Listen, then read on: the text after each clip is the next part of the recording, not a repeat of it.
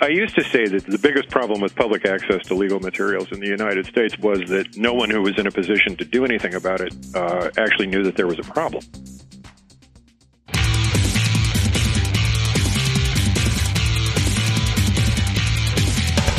This is Lawyer to Lawyer, the award-winning legal podcast with J. Craig Williams and Robert Ambrogi. West Coast meets East Coast, and yes, they are attorneys, bringing you the latest legal news and observations every week with the leading experts in the legal profession. Produced right here on the Legal Talk Network. Welcome to Lawyer on the Legal Talk Network. We're glad you could listen today. This is Bob Ambrogi coming to you from Massachusetts, just north of Boston. My co-host, who's normally with me on the program, J. Craig Williams, is away today on business, so he won't be joining us. I, of course, write a blog called Law Sites and another blog called Media Law, and Craig is the author of the blog May It Please the Court. Today's program is sponsored by SunTrust, which offers private wealth management solutions for attorneys and legal firms at suntrust.com/law. And also by Clio, the web-based practice management program for lawyers, available at goclio.com. Well, today we're going to be talking about a topic that I think is really important and really exciting. The United States likes to think of itself as a nation of laws, and yet access to those laws is not always easy to come by. In some cases, control to the publication and distribution of laws is in the hands of private corporations. In other cases, governments are claiming copyright and control. And there's been a lot of talk lately about democratizing the law by putting all of our primary legal materials in the public domain.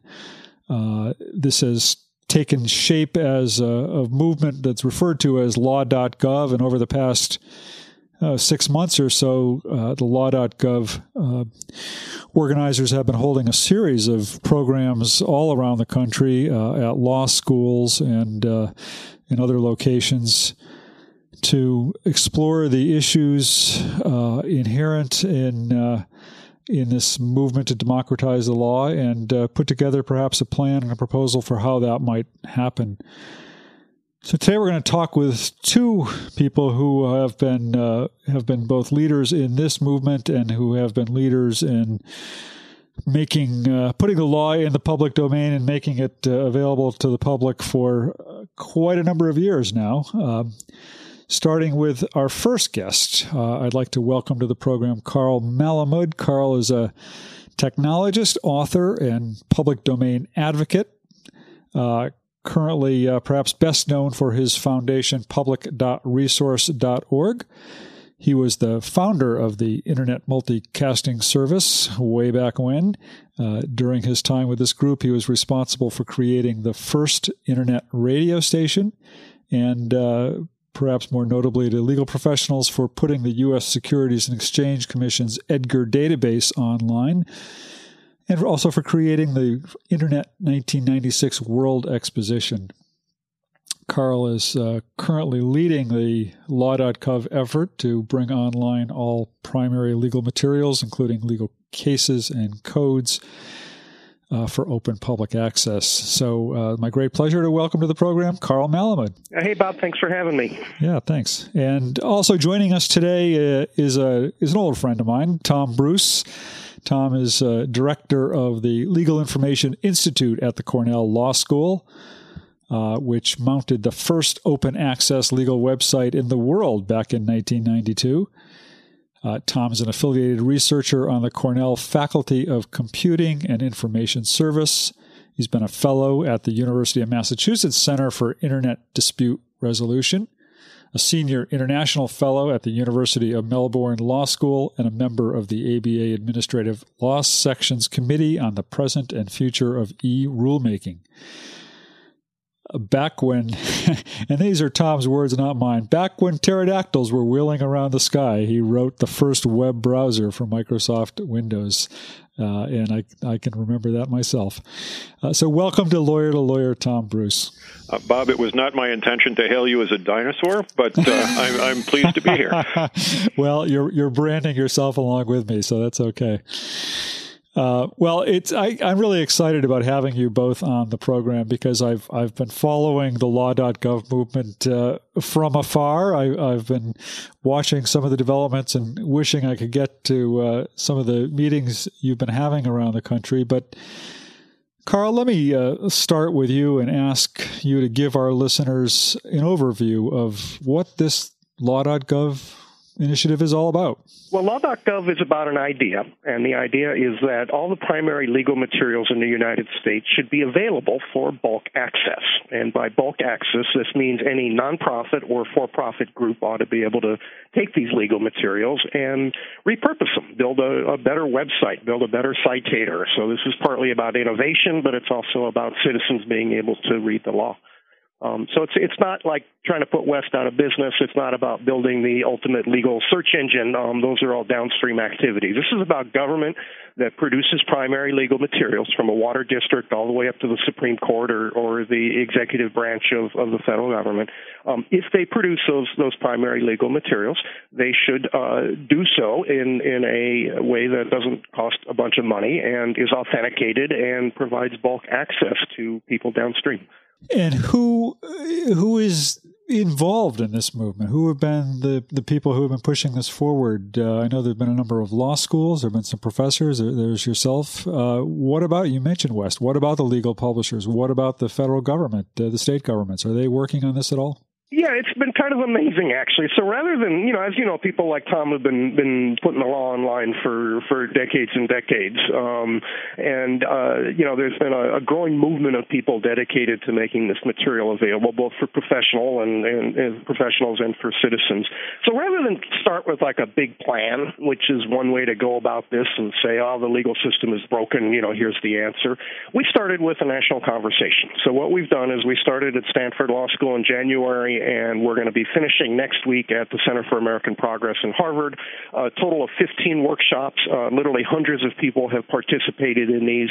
And in each of the workshops, we've looked at topics like privacy and the technology. What does it mean to provide bulk access to legal materials? What about metadata? What about document IDs? So this is a very simple concept at the top, right, that says our legal materials should be available. And today they're not. There's a lot of paywalls. There's a lot of copyright assertions. There's a lot of things that don't make a lot of sense if you look at the Supreme Court opinions in this area that say we're a nation of laws, not a nation of men. And that means you write it down. And if you write it down and hide it, it doesn't make a lot of sense, does it? And so we've had this conversation, and that's going to lead to a report coming out early this fall. And the report will simply distill what we heard in these workshops. And there's some pretty obvious things that come out of this. Charging for dissemination of primary legal materials doesn't make a lot of sense, even when you think it's justified, like the PACER system, for example. When you charge 8 cents a page for PACER, that means that important public functions like auditing the courts for privacy violations can't be accomplished because you literally have to pony up millions of dollars in order to accomplish that public function.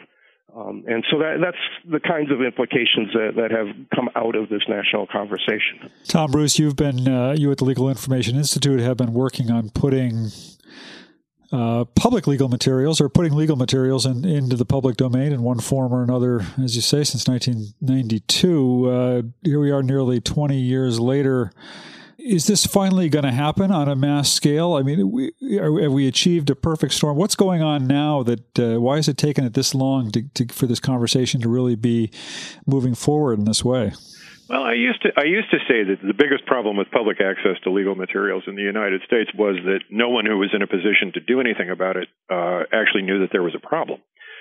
And what has changed most radically, I think, in the last few years, largely because of Carl's efforts, but also because of work being done by people with what you would think of, I think, as more political interests in things like government transparency. I'm thinking in particular of the folks at the Sunlight Foundation and others, is that there's a growing realization that the use of primary legal materials is, first of all, a lot more widespread than anyone had imagined. These are things, for example, that anyone in regulated business uses on a daily basis. And second of all, that the technology actually enables us to put the stuff out there in ways that are, as Carl says, first of all, not detrimental to commercial publishers, and I think not detrimental to legal practitioners. You know, this idea that it's all going to somehow turn into a legal version of WebMD, I think, is not quite correct. I think that what we're doing here is something that will, in fact, create business for lawyers rather than destroy it. But in any case, lots of those things have come together over the last few years to produce what I think is really the capstone on a great many efforts that a great many people have carried out over the years. You know, you mentioned, you've mentioned the private legal publishers. Carl said earlier, we're not here to put West out of business. And yet it seems that we're operating under this legacy of private publishers controlling access to primary legal materials as well as to reams of secondary and perhaps tertiary legal materials. But how has it come to this, and to what extent are these private publishers going to be either an obstacle or a necessary ally in bringing this about, Carl? Well, we backed into this situation. It kind of made sense in the mainframe world and certainly in the print world to be, charging by the book. And the Internet's changed a lot of business models. It's changed business models both for government operations as well as for-profit entities that work with the government. I think I have been greatly surprised by the kinds of people participating in the Law.gov workshop. It's truly been a national movement of people like Tom Bruce and the folks over at Princeton and, Tim Stanley, who created Find Law for West. But a whole bunch of CEOs have been involved. We're doing a workshop with John Podesta at the Center for American Progress on Tuesday of next week. And we're going to have Mike Walsh, the CEO of LexisNexis there. We're going to have Ed Walters, the CEO of Fastcase. David Curl was at one of our workshops. He's the analyst for Outsell that tracks this market. And, he demonstrated that kind of the traditional market for legal services from big law has been steadily kind of going down, partly as a result of the economy, but, market saturation, and that the true opportunities were in breaking open into new markets. So this really isn't about nationalizing the law. This isn't about putting West out of business. This is about making sure everybody's got a fair shot, that there's no unreasonable barriers to entry to access these materials in bulk, both for profit and for nonprofit entities. The Law Librarian of Congress has been heavily involved in the Law.gov process. It's actually registered the domain name so that it's nice and safe there. But it's been a broad mix of people who think this is an important issue. Now, remember, the legal publishers, the retailers, as along with nonprofits like Tom and my operations, we spend a tremendous amount of time just trying to get the raw materials of our democracy to work with them, right? It's really hard sometimes to get court opinions or to crawl websites that the government puts together. So there's a whole bunch of wasted effort right there, and you can see why some of the legal retailers would like governmental entities to do a better job of sourcing their work product. There are several different aspects to this. I mean, as Carl points out, one of the things that this will do is lower acquisition costs for everybody. And while it would be naive to say that it would do anything other than force commercial providers into offering a higher level of value add than is available either from the bulk data or from open access providers such as ourselves, it does open a huge number of markets that have never really been addressed because they're price sensitive. I don't think there's any question in anybody's mind, for example, that small and solo practitioners don't buy these materials at the same rate that big law does. And I think we'll see some prices changing in that market. I think we'll see more products available to small and solo practitioners. I think we'll see much more stuff available for house counsel. I think we'll see much more stuff available to the public from very particular niche perspectives. Because it's not just that there's a market out there for legal materials; it's that there's a market out there for legal materials seen from the perspective of, fill in the blank. And a lot of that activity, a lot of that market activity is going to be enabled by this. And I actually don't think that the commercial publishers will lose by that at all. Well, what exactly are we talking about here? I know that when I look at, Carl, when I look at your public.resource.org, you're pretty much throwing up raw materials in kind of an unprocessed form. And I don't want to put words in your mouth, but I know that we've talked before, and I think you've said something along the lines of basically your goal is to just get it out there and then let others do with it what they will, whether they want to build a search interface over it or organize it in some way. But you're just putting up the bulk material. Tom, at the LII, you're of course creating a framework and a structure for some of this material and making it easier to use and easier to access.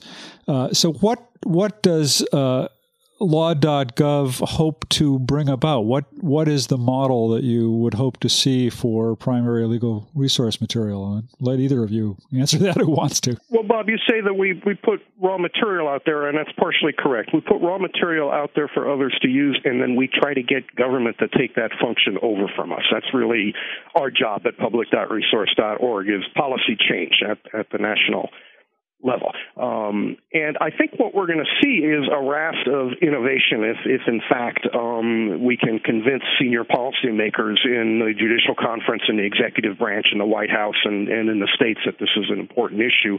And a really good example of that is the Federal Register, which was released earlier in XML as raw data, and the price went from $17,000 a year to $0. Right? This is the Office of the Federal Register that publishes this every day with the government printing office. And so they started providing bulk data, and they also have authenticated feeds. There's PDF signatures, right? So you know what you're getting is correct and hasn't changed. And that's led to a half a dozen new sites out there that have been repurposing the Federal Register and making it just so much easier to use. Some guys at Princeton put together fedthread.org, for example, which is a notification calendaring mechanism. And 3 guys out in California put together govpulse.us, which has stuff like a map where you can see, what the government's doing around your area. You can see the Bureau of Land Management's about to sell some land in a park near where you are, and there's a new toxic waste dump that EPA is talking about, and, things that really affect you in your daily life. And that's what we want to show, is that when government starts producing the bulk data, there's going to be a whole raft of again, nonprofit and for-profit uses. And there'll be little side effects like democracy and justice that are pretty important. Today we surveyed 66 law schools around the country. Erica Wayne at Stanford Law Library did this. And 63 of these law schools don't let their students access the PACER database. Right, so our students that are going to major law schools all over the country are unable to peruse the records of our trial courts because it costs 8 cents a page, and the law schools won't let them do it.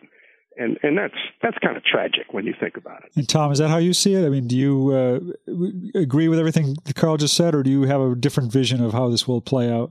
Well, we have a slightly different perspective on it, in part because we're among the people who want to play with this stuff once it becomes available. I mean, for us, there's behind the whole thing, yes. I mean, the purpose is to get bulk data out there, self-published by the government entities that actually create it, and the goal beyond that, and one that is of immense interest to us from a research perspective, is how you get that stuff to interoperate. I mean, a logical follow-on question to the vision that Carl, I think, is quite properly articulating there of every law-creating body its own bulk publisher is, okay, so we get all these guys putting stuff together and throwing it up on the web in some way or other. How do we get all that stuff to interoperate? I mean, a smart guy once said at the time of the West Thompson merger that lawyers don't buy books, lawyers buy systems of books.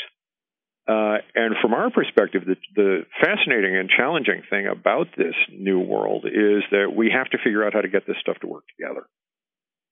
And in fact, much of our contribution to the law.gov effort has really been around this question of standards and interoperability, and how do we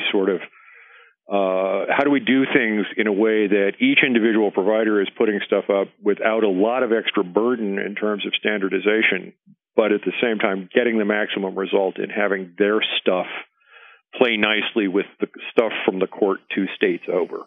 Well, as you say, there have been participants in these programs all along, from government, from private legal publishing, from academia. I don't know whether it's fair to say that suggests all those different interest groups are buying into this concept, but what needs to be done now to bring this about? I mean, is the devil in the details, these issues that you mentioned of interoperability or sorting out privacy questions and that kind of thing? Or is there still some sort of a major, I guess, buy-in required from the U.S. government or from private commercial publishing interests? What's the big next step that has to happen here? This is going to require national leadership. It's going to require certainly the Judicial Conference to buy in, and the judges don't participate in things like these workshops, although many have requested private briefings, and I'll be briefing the Ninth Circuit in 2 weeks at their regular business meeting about the law.gov effort. But it's going to require judicial conference action. It's going to require congressional action. And a lot of this is in the institutional ownership kinds of issues. Is this important for the government to be doing? Tom talked about how we're going to need standards for interoperability. There's no entity in the federal government worrying about those kinds of standards, nor are they working very effectively with groups like Tom's. I know Tom works and Cornell works with the Office of the Federal Register and has been assisting them in doing their XML and getting the Code of Federal Regulations up and running. But until recently, there's been no bodies like the Administrative Conference of the U.S. or the Administrative Office of the U.S. Courts worrying about these issues of how do you do digital signatures and privacy scans and interoperability of documents and metadata. And what we're saying in this report that's going to be issued early in the fall is that these are issues the government should be paying attention to. And they will have some monetary implications, and so it's going to require Congress to pay attention. And it's going to have to apply down to the states and the municipalities, and it's a big country. And so I think that also requires congressional leadership, but I think it requires executive branch leadership. And our hope is to lay out enough of a broad consensus that former constitutional law professors, like the current president of the United States, might look at the issue and say this is important and we should take a stand. Yeah, I mean, one of the things that is so odd about the world of legal publishing in many ways, Bob, and you know this as well as anyone, is how quickly this ramps up into questions like, well, what about the separation of powers and what about judicial independence, which in the context of something like data standards can often look like judicial orneriness. Who can tell a judge what to do about how this stuff gets out there? And people are quite naturally and properly suspicious of things like standardization because it's all too easy to sort of mistake that for telling people what they can write or what they can say and so forth and so on. And so the history of standardization efforts in particular has not been, by and large, a terrific one. And as Carl says, it is going to take a fair amount of concerted action from government to decide, well, wait a minute, the benefits of this, and I would stress the economic benefits of it, are going to outweigh or make all the difficulty worthwhile. I mean, if you think about what a business-enabling phenomenon it is for people to be able to find and read federal regulations directly, people in small business and that sort of thing, I mean, it's a tremendous win, and I think it does justify the effort. Right, it's powerful. We need to take a short break. We will be right back with Carl Malamud and Tom Bruce to talk more about law.gov in just a second.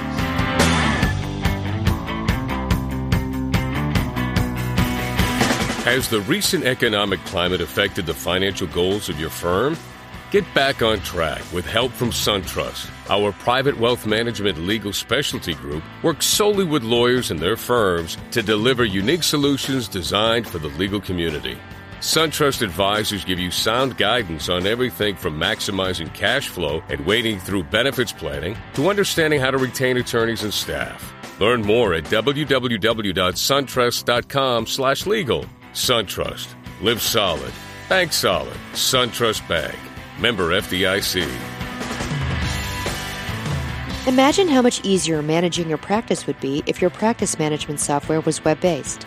Your practice would be available anywhere you have an internet connection, completely secure, backed up continuously, and most importantly, easy to use.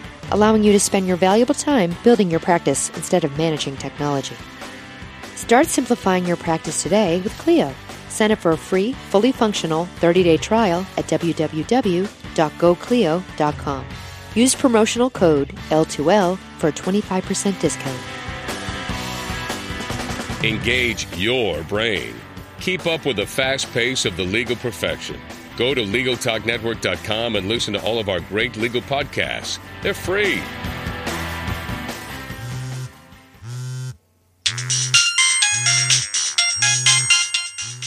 It's the office calling again. Don't answer it. Why not? I'm listening to Legal Talk Network podcasts to get my CLE credit in West Legal Ed Center. Oh, yeah. I need to do that, too. Where do I find them? It's easy. Just go to LegalTalkNetwork.com and pick a program for CLE, click on it, and start listening. Or go to WestLegalEdCenter.com and choose from any of the Legal Talk Network programs available for CLE. That's perfect. The office can wait.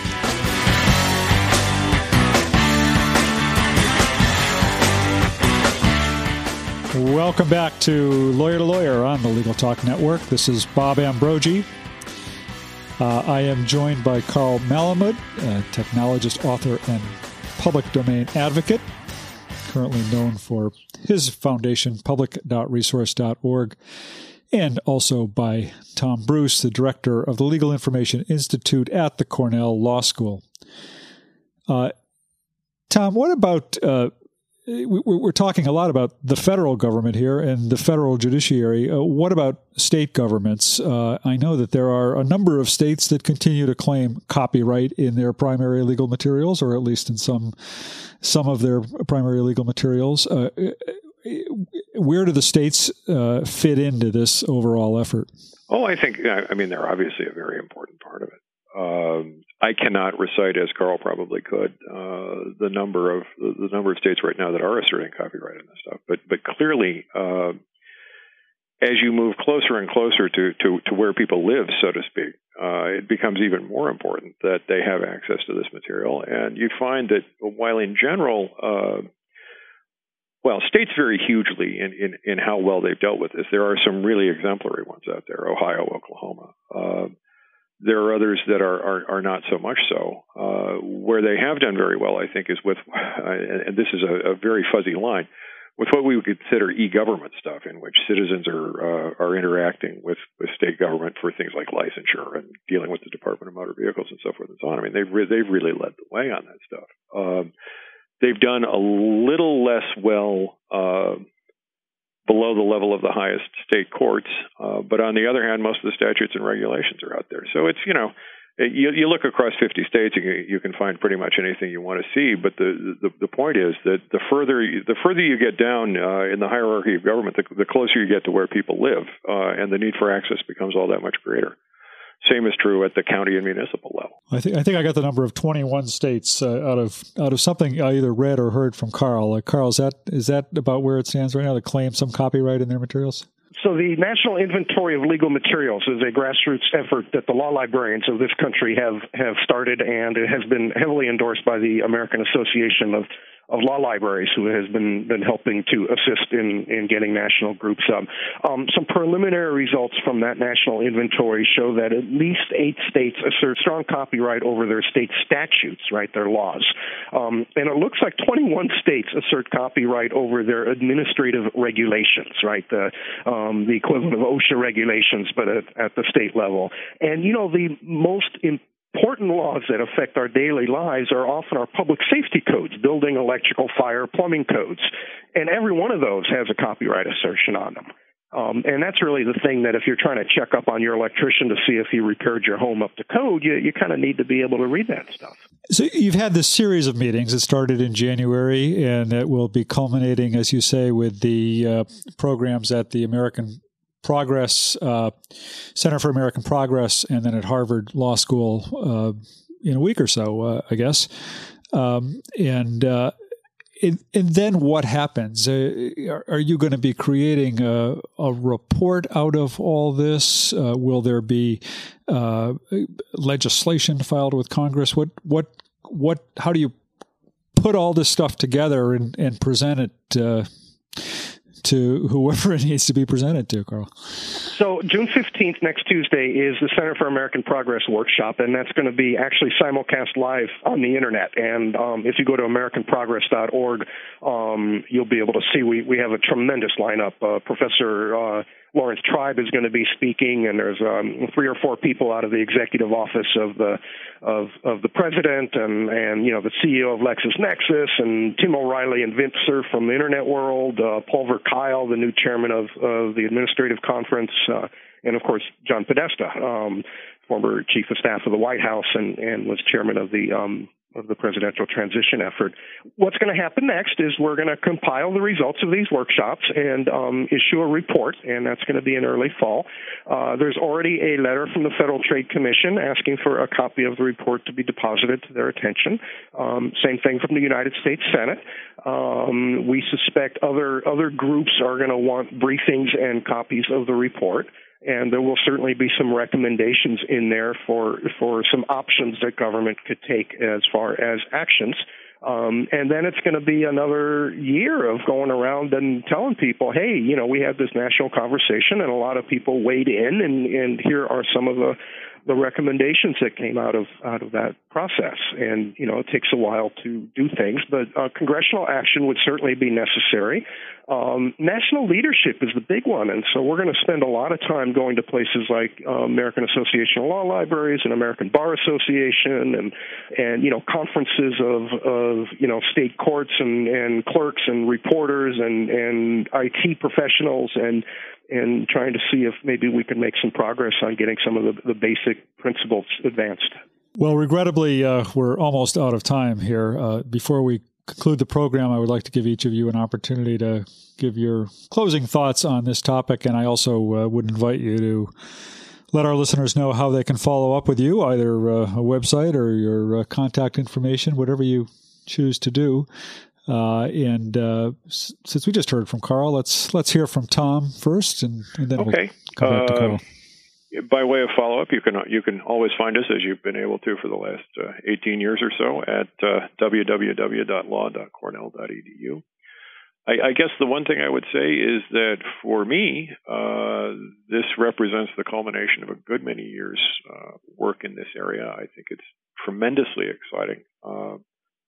And I think it's a tremendously empowering thing for both the profession and the public, and I would urge everyone to get behind it. And Tom, how can people follow up with you? Best way to follow up with me is simply via the contact form on the website or by my email address, which is tom.bruce@cornell.edu. And Carl, your final thoughts? Well, I would certainly encourage people on Tuesday, if you have an interest in law.gov, to go to AmericanProgress.org and view the workshop. You can always find me at public.resource.org, and my email is carl@media.org, media.org. I kept that domain name after I stopped being a radio DJ.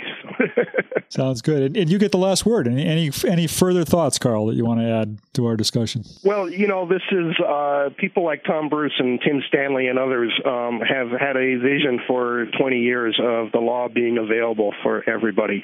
And it's been tremendously exciting to work with people like Tom and his colleagues all across the country that really have been trying to make legal materials available both to the profession and to the rest of America. And I think it has some profound implications for how our system of legal education works and for how our democracy functions. So I think it's an important effort. And Tom's also going to be speaking at the Harvard program, and I know Tom's colleague, Peter Martin, a co-founder at the Legal Information Institute, is speaking at the American Progress event as well. So our listeners are encouraged to tune in and listen to that program, as Carl suggests, which they can find at AmericanProgress.org. This is tremendously important work, and I applaud you both for your efforts in this. And perhaps we can come back and revisit this next year as efforts move forward and the report gets finalized and find out, get an update at that point. We'd love to. Yeah.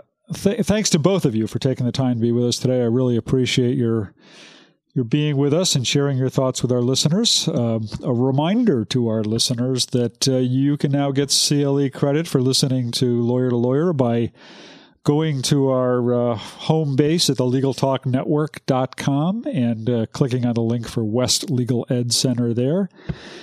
And you can also find us in on iTunes, in the podcast library there. Thanks for listening this week. We will be back next week, and perhaps Craig Williams will be back with us at the time as well for another great legal topic. Look forward to seeing you all then, and thanks again to our guests.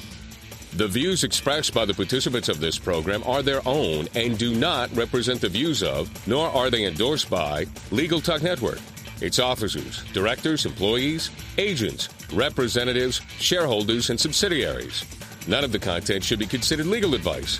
As always, consult a lawyer. Thanks for listening to Lawyer with Robert Ambrogi and J. Craig Williams. Every week, a new legal topic that you won't want to miss. We hope you'll listen again and check out our other shows on the Legal Talk Network.